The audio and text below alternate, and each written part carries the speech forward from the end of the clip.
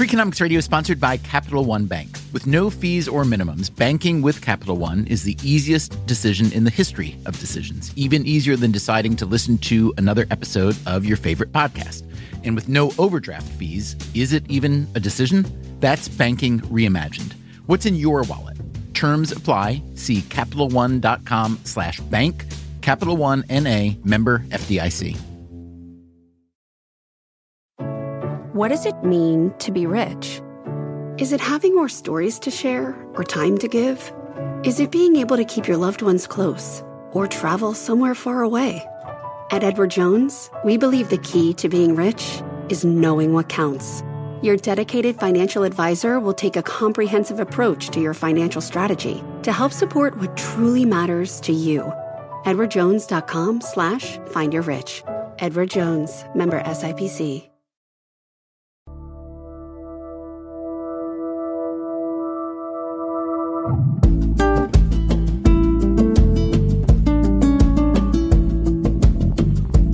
Podcast listeners, in this season of Gratitude, we're bringing to you today an episode about gratitude. It's called Why Is My Life So Hard? We first released it last March, and it quickly became one of our most popular episodes.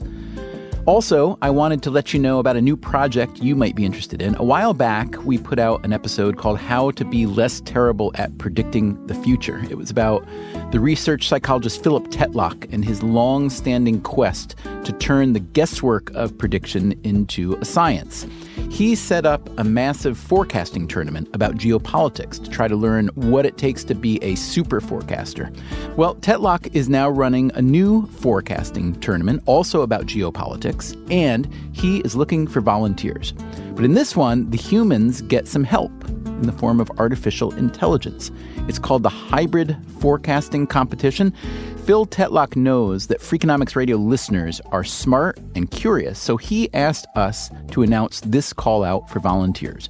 You can sign up at hybridforecasting.com. Good luck.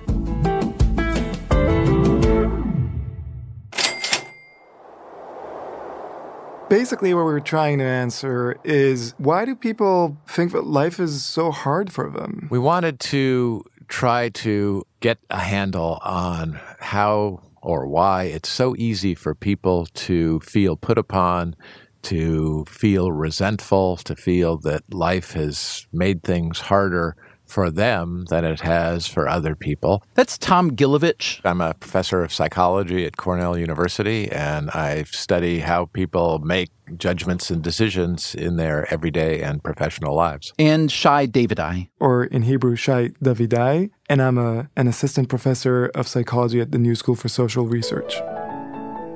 Gilovich and Davidai recently published a paper called The Headwinds, Tailwinds Asymmetry. In addition to being a clever piece of experimental research, it has the amazing capacity to make you feel both much better about your life and much worse. Yeah, in a nutshell, that is the paper. It explains why you think your parents were tougher on you than your siblings. So my older sister, she had all the freedom because she was older. She got to go out and do things, but I got punished. It explains why rooting for your sports team can be so painful. There is a tendency to feel like the team that you favor has a harder time than other teams. It explains why Democrats are convinced the deck is stacked against them and why Republicans are convinced of the same thing. They really are. And most important, it explains why most of us aren't nearly as grateful as we ought to be. How did I get even to be alive? How did I get to be alive in a world that has the beauty that it does, and so on? Today on Freakonomics Radio, how we build resentments, how those resentments can curdle our well-being, and how we would all benefit from feeling some more gratitude. Okay, I'll try it. Today, I'm grateful for that song. You know, the song that goes like this.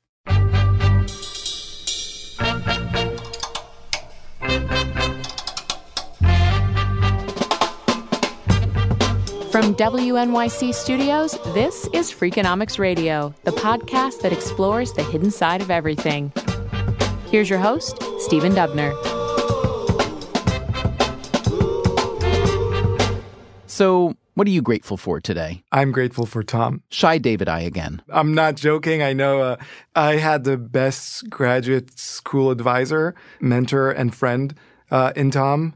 And the fact that we could sit there for hours and just talk about our ideas and then go and see if those ideas are real, run experiments, and then, and then talk about a result. That was just an amazing experience. For what it's worth, the feeling is mutual. Shy's just terrific, and I'm convinced he's going to have a great career. David I, 33 years old, got his PhD in psychology just a couple years ago. If you were going to pick a mentor in the field, you couldn't do much better than Tom Gilovich. You're too kind. Many of the topics we've discussed on this program over the years, especially those relating to behavioral economics, owe a debt to Gilovich's research. I'd love to read off just a quick list of phenomena that you're known for studying, in some cases pioneering, and maybe have you just give a very brief description of what the thing is and what it means. So, Number one, the spotlight effect. Yeah, the spotlight effect refers to a feeling most of us can relate to. It's the feeling that when we're doing something that other people are really attending to what we're doing, that the social spotlight is on us. And it turns out that other people are paying much less attention to us than we think. Right. The hot hand notion, or maybe the hot hand fallacy. Well, everyone who's ever played the game of basketball just knows you get this feeling where the game seems to slow down. It becomes easier. You almost don't even have to aim that carefully. The ball's just going to go in. It's one of the most compelling feelings that you can have. And it turns out if you statistically analyze people's shots, whether it's professional games, college basketball players shooting in a gym, although the feeling exists when you make several shots in a row, you will feel hot. That feeling, very surprisingly, doesn't predict how you're going to do in the next shot or the next several shots. The distribution of hits and misses in the game of basketball looks just like the distribution of heads and tails when you're flipping a coin, although, of course, not every player shoots exactly 50%. Very few of them do. Talk for just a minute about your work in happiness or hedonic studies. Yeah, almost so many psychologists who study judgment and decision-making have an interest in well-being or happiness as well, because after all, we try to make sound judgments and decisions to advance our physical and psychological well-being. So the question just asks itself, how good a job do we do of that, and how can we advance our well-being more? And in my particular case, that has involved studying such emotions as regret, decisions gone awry, gratitude, either on the part of decisions that have worked out well or just events that have happened to a person that you feel grateful for. Great. Briefly describe your research into bias blind spot. Yeah, the bias blind spot refers to the fact that everybody knows that people are biased, but it's much easier to see the bias in other people than in oneself. And one last one, and this one, it strikes me, plays into today's conversation about headwinds and tailwinds, self-handicapping. Describe that for me briefly. Yeah, self-handicapping is a familiar idea, particularly if we go back to the world of sports, where before a contest, people claim a certain obstacle in their favorite team's path that, maybe we'll win, but we've got a key player out. And that's setting everyone up for an explanation if you should lose. Students often do this too. They might study as hard as they can and pretend that they haven't studied. So if they bomb the exam, people don't think they're challenged. And if they should succeed, all the better. It's a more glorious victory if you've overcome an obstacle. So people will put these obstacles in their path to manage other people's and their own attributions or explanations for why they succeeded or failed. Why people succeed and fail. An important topic, plainly, but a complicated one, especially for academic psychologists like Gilovich and David I. It's a huge question, a messy question with a ton of variables, hard to measure. But people's attributions or explanations for why they succeeded or failed. That they could explore.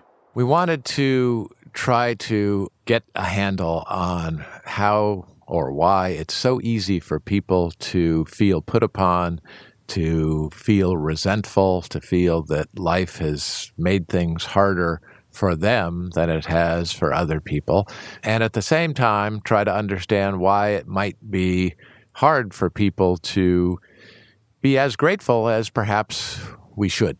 Which gets us to their paper, The Headwinds, Tailwinds, Asymmetry. The idea should be familiar to anyone who cycles or runs for exercise. Sometimes you're running or cycling into the wind, and it's not pleasant. You're aware of it the whole time. It's retarding your progress, and you can't wait until the course changes so that you get the wind at your back. And when that happens, you're grateful for about a minute. And very quickly, you no longer notice the wind at your back that's helping push you along.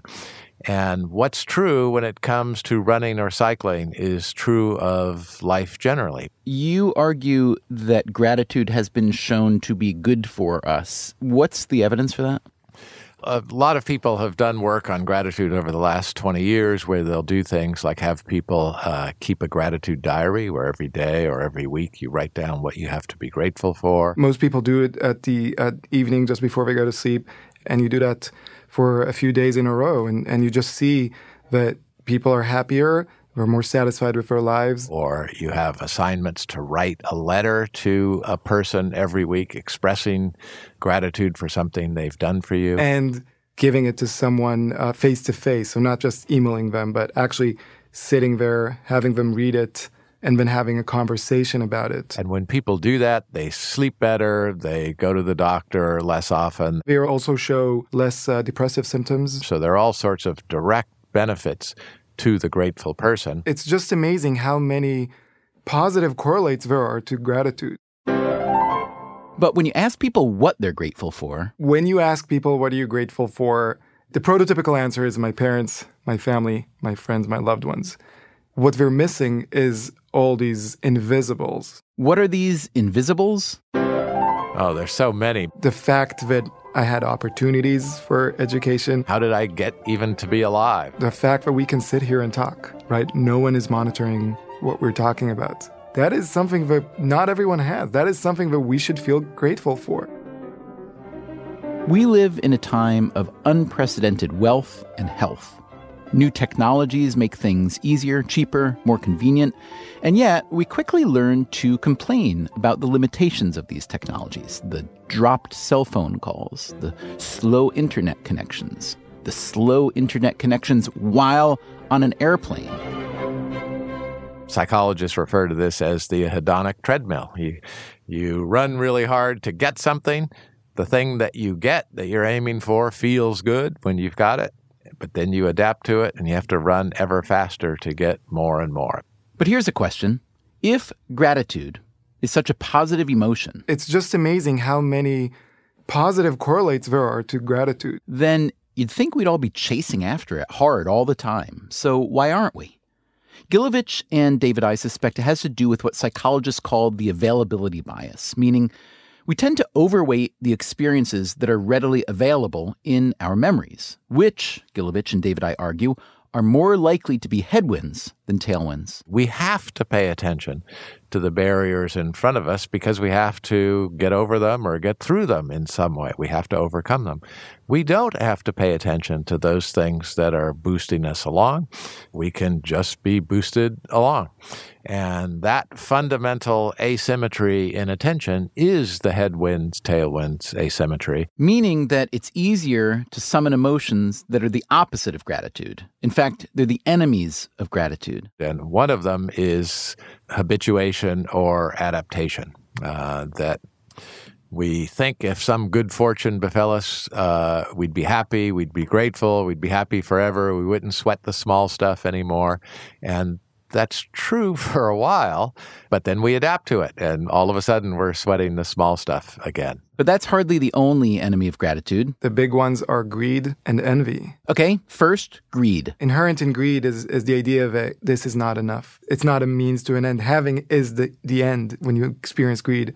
And when you're just focusing on this accumulation, it's hard for you to take stock of what you already have. And envy. Which is when all you're focused on is what other people have, especially when it's malicious envy, not benign envy. When you're really focusing on, I don't want them to have that. They didn't deserve this. It's unfair. When you experience that, it's hard to stop and feel grateful. So that's a theory, at least. Once Tom Gilovich and Shai Davidai identified it, all they had to do was find evidence that it's actually true. If this headwinds-tailwinds asymmetry is a real psychological phenomena, we should find it in very different contexts and domains.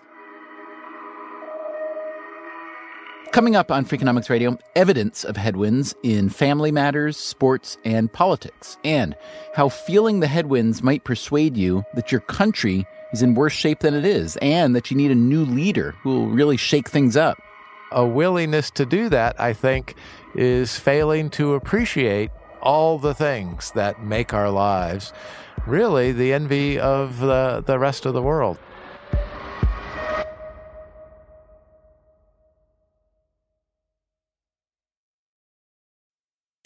Freakonomics Radio is sponsored by Canva. Supercharge your work with AI-powered Magic Write in Canva Docs.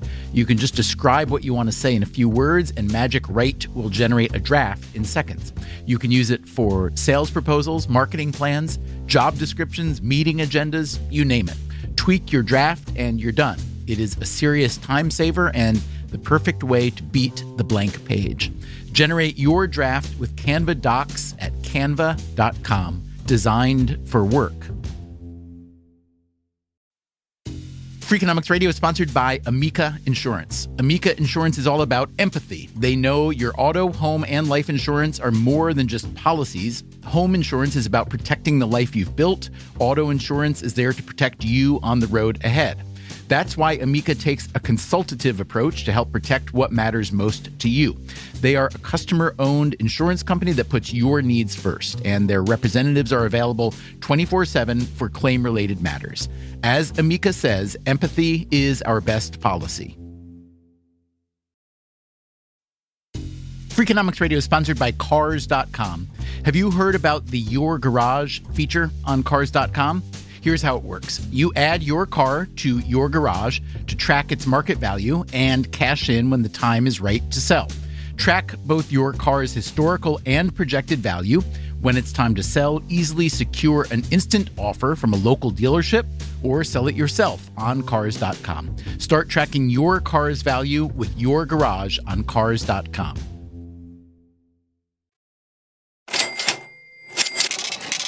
The academic psychologists Tom Gilovich and Shai Davidai wanted to know whether people put more emphasis on the headwinds they face, the barriers and obstacles and difficulties, than their tailwinds, like a free society and good health and so on. This meant trying to measure people's perception of headwinds and tailwinds in a variety of domains. So we did studies to see how it affects siblings' views of whether they had it harder than their brother or sister or easier, whether Republicans and Democrats think that this strange thing known as the Electoral College favors their side or hurts their side, whether sports fans think that the schedule is fair. And then my favorite example comes from my own field of academia in psychology. If you talk to graduate students in different subdisciplines, each subdiscipline will think the other ones have it easier than they do. Developmental psychologists will say, oh, man, I wish I was a social psychology person. I wouldn't. So much easier to run college students than it is to run a baby. But then you talk to the social psychologists, they go, oh, the developmentalists have it so easy. They have a sample sizes of like 6 to 8. We now have to run 100 in each condition. And every group bemoans its own difficult fate. Okay, we'll start with the sibling study. The one thing that we kept coming back to is this idea that siblings always feel like the other one had it easier. For this study, David I. and Gilovich recruited people who had only one sibling, no twins allowed. And we asked them to think back to when they were younger, both living at the same house. Think about how their parents treated them versus their brother or sister. Who got more praise? Who got more encouraged to do things? Who had more freedom to go out and party? And in contrast, who got punished more? Who got lectured more? And what we found was that siblings thought the other one had it easier and that they had it harder. In other words, headwinds for everybody. Another study looked at how self-identified Democrats and Republicans think their party makes out in terms of raising campaign money and getting Congress to cooperate and winning the Electoral College. As with the siblings, people on either side of the political aisle felt the other side had all the advantages. Would the same effect hold true among sports fans? So what we did is we went on Reddit, on the NFL subsection of Reddit, right after the 2014 schedule was published. And we just wanted to see how people are reacting. Specifically, they wanted to see how fans perceived their team's upcoming schedule. Do I tend to think that my team had it easier or harder? The headwinds, tailwinds asymmetry predicts that what would jump off the page of the schedule when you look at it are all the hard games your team has to play. And what we found was that most of the comments were about how difficult it is for me. Finally, Gilovich and David I. looked at some of their academic brethren to see if they, too, primarily feel the headwinds.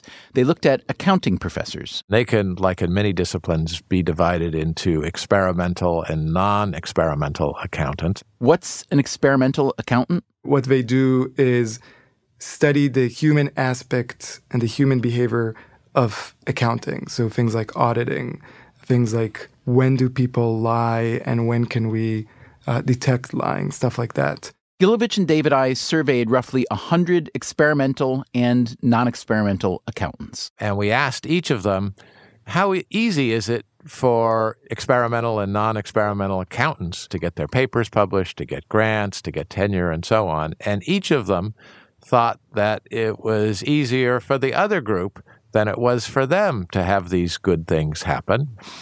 But to this study, we added a twist. After having them get themselves in touch with their headwinds more than their tailwinds, we then asked them about a variety of what you might call questionable research practices. Is it okay to take money from a questionable source if the research itself is okay? Is it okay to publish the same paper twice in two very different journals? Can you put your name on a paper as a co-author if you really didn't do anything? What we wanted to see is, does seeing your field and yourself as disadvantaged, does that give you more moral flexibility?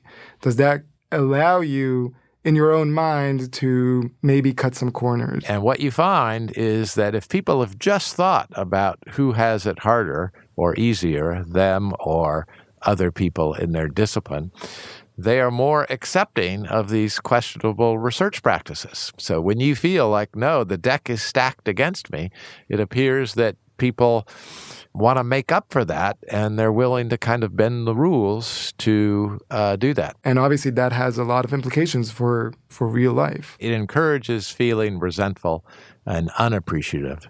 And that's a psychological state where we're not at our best.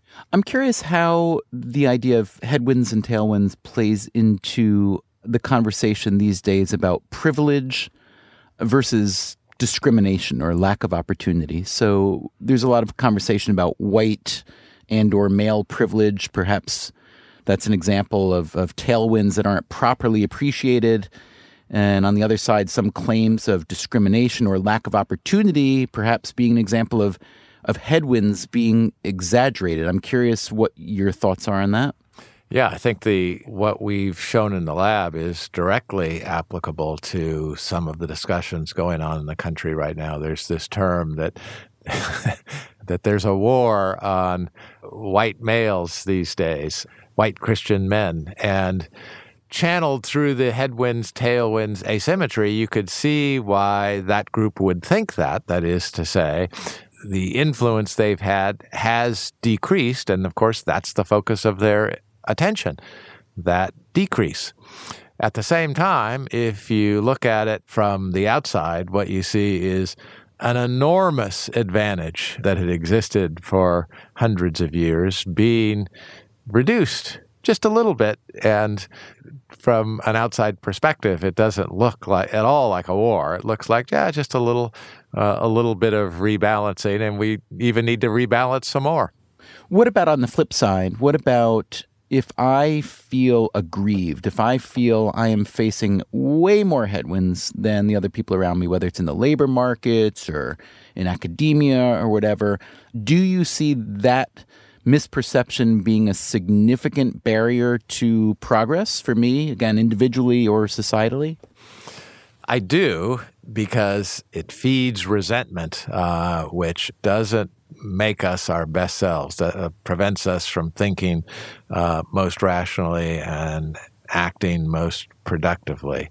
Each community is going to think that the other one has it easier than they do, when in fact they don't. That's the misperception. And if they think that the other group has it easier, that's tempting. First of all, it's going to make them less likely to want to do good things for people in the other community. And it might even encourage them to do some questionable things to, in their minds, even though the slate is already even. It's that misperception that we're particularly interested in. All right, let me ask you a related question. What do you know, or what does the field know about the characteristics of people who don't overweight headwinds? That's a great question. That's something that Shai and I are working on right now. And it's not that we're never aware of our tailwinds, and they just don't come up, or we are less aware of them than our headwinds. And so we've asked people, we explain the headwinds-tailwinds asymmetry, and we ask them, what are some of the headwinds you've suffered from and the tailwinds you've benefited from? And we get some noticeable differences. That is, the headwinds are quite a mix of animate things, other people who are getting in my way, and inanimate things, bureaucracies, procedures, structural things. But when you look at the tailwinds people are aware of, they tend to cite way disproportionately the intervention of other people. When other people do things for us, it's a charming result in a way, that registers, and we're grateful. If you tell people how lucky they are, they don't like that. They guard against it. They're like, wait, what are you? You're diminishing my achievements. But if you ask people, how has luck played a role in your life? People can get in touch with their tailwinds or how lucky they are. So it really suggests an ask, don't tell policy when it comes to either luck or a particular type of tailwind or all the other tailwinds. So, Tom, let me ask you this. Let's say I've heard you discussing this, and I find you an incredibly, even-handed and credible assessor of these phenomena, and that I believe you, I believe your research. What can I do to appreciate, then, the reality of my tailwinds and to not overweight, not get resentful, and therefore counterproductive as a result of my headwinds? Right. Scientists are, fond of saying, and I do believe it, that, knowledge sets you free. Just knowing about this will be helpful.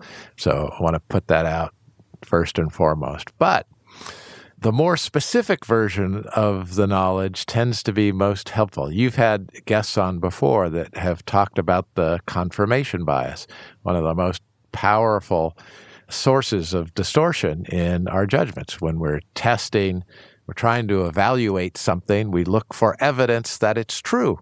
Because after all, if it were true, there should be evidence for it. So we look for it. A very, very sensible thing to do. But we also have to look for evidence against. And so the general recommendation there is, all right, don't fall prey to the confirmation bias. Try to consider the opposite, is the way that psychologists put it. That's the evidence for this. What's the evidence against it? And that's good advice, but it's a little general. It would be nice to make it more concrete. And so psychologists have developed some more concrete recommendations. One is to, and I really like this one, is to do what's called a pre-mortem. That is to say, if you believe that a certain policy is the right one, you tend to over-recruit evidence in favor of that belief. You try the policy. Rather than telling people consider the opposite, you say, okay, imagine that you tried the policy and after a year it crashed and burned, and you'd be doing a post-mortem, figure out what went wrong. Do that in advance. Do that right now. Imagine it worked out badly, and then explain it to yourself. That is a more specific recommendation that I think people can really sink their teeth into. Or have a devil's advocate to argue against you. That's specific. That's doable. And so it's more helpful. And so with respect to the headwinds, tailwinds asymmetry, I think of it in part as a slightly more specific version of what the gratitude researchers have been asking people to do, which is write down or think about all that you have to be grateful for. That's good advice, but it can be hard to do, or at least hard to do consistently. If you start to run out of gas in doing that, ask yourself a slightly different question, which is, what are my tailwinds? Not what do I have to be grateful for, but what are the ways in which I'm boosted along, the invisible things that make my life easier? Let me focus on those, and different things might come up. As it is written, may the road rise up to meet you, may the wind always be at your back. To which I guess we should add, and may you appreciate the wind when it's at your back, and when it's not, deal with it a little less resentfully. Thanks to Tom Gilovich of Cornell and Shai Davidai of the New School for Social Research for teaching us about the headwinds, tailwinds asymmetry today. Coming up next time on Freakonomics Radio, we are back with all new episodes, a great lineup, including a very special series we'll be telling you about soon. But for starters, here's who we'll be talking to next week. I'm a secret closet economist, and I'm the governor of Rhode Island. How did Gina Raimondo, a pro-business Democrat, get the unions to accept severe pension reform? My tagline at the time was, "This is math, not politics." A free-thinking conversation with a politician so free-thinking that she doesn't seem like a politician at all. That's next time on Freakonomics Radio. Freakonomics Radio is produced by WNYC Studios and Dubner Productions. This episode was produced by Christopher Worth. Our staff also includes Allison Hockenberry, Merritt Jacob, Greg Rosalski, Stephanie Tam, Harry Huggins, and Brian Gutierrez. You can subscribe to Freakonomics Radio on iTunes, Stitcher, or wherever you get your podcasts. You should also check out our archive at Freakonomics.com, where you can stream or download every episode we've ever made, or read the transcripts and look up the underlying research. You can also find us on Twitter, Facebook, or via email at radio@Freakonomics.com. Thanks for listening.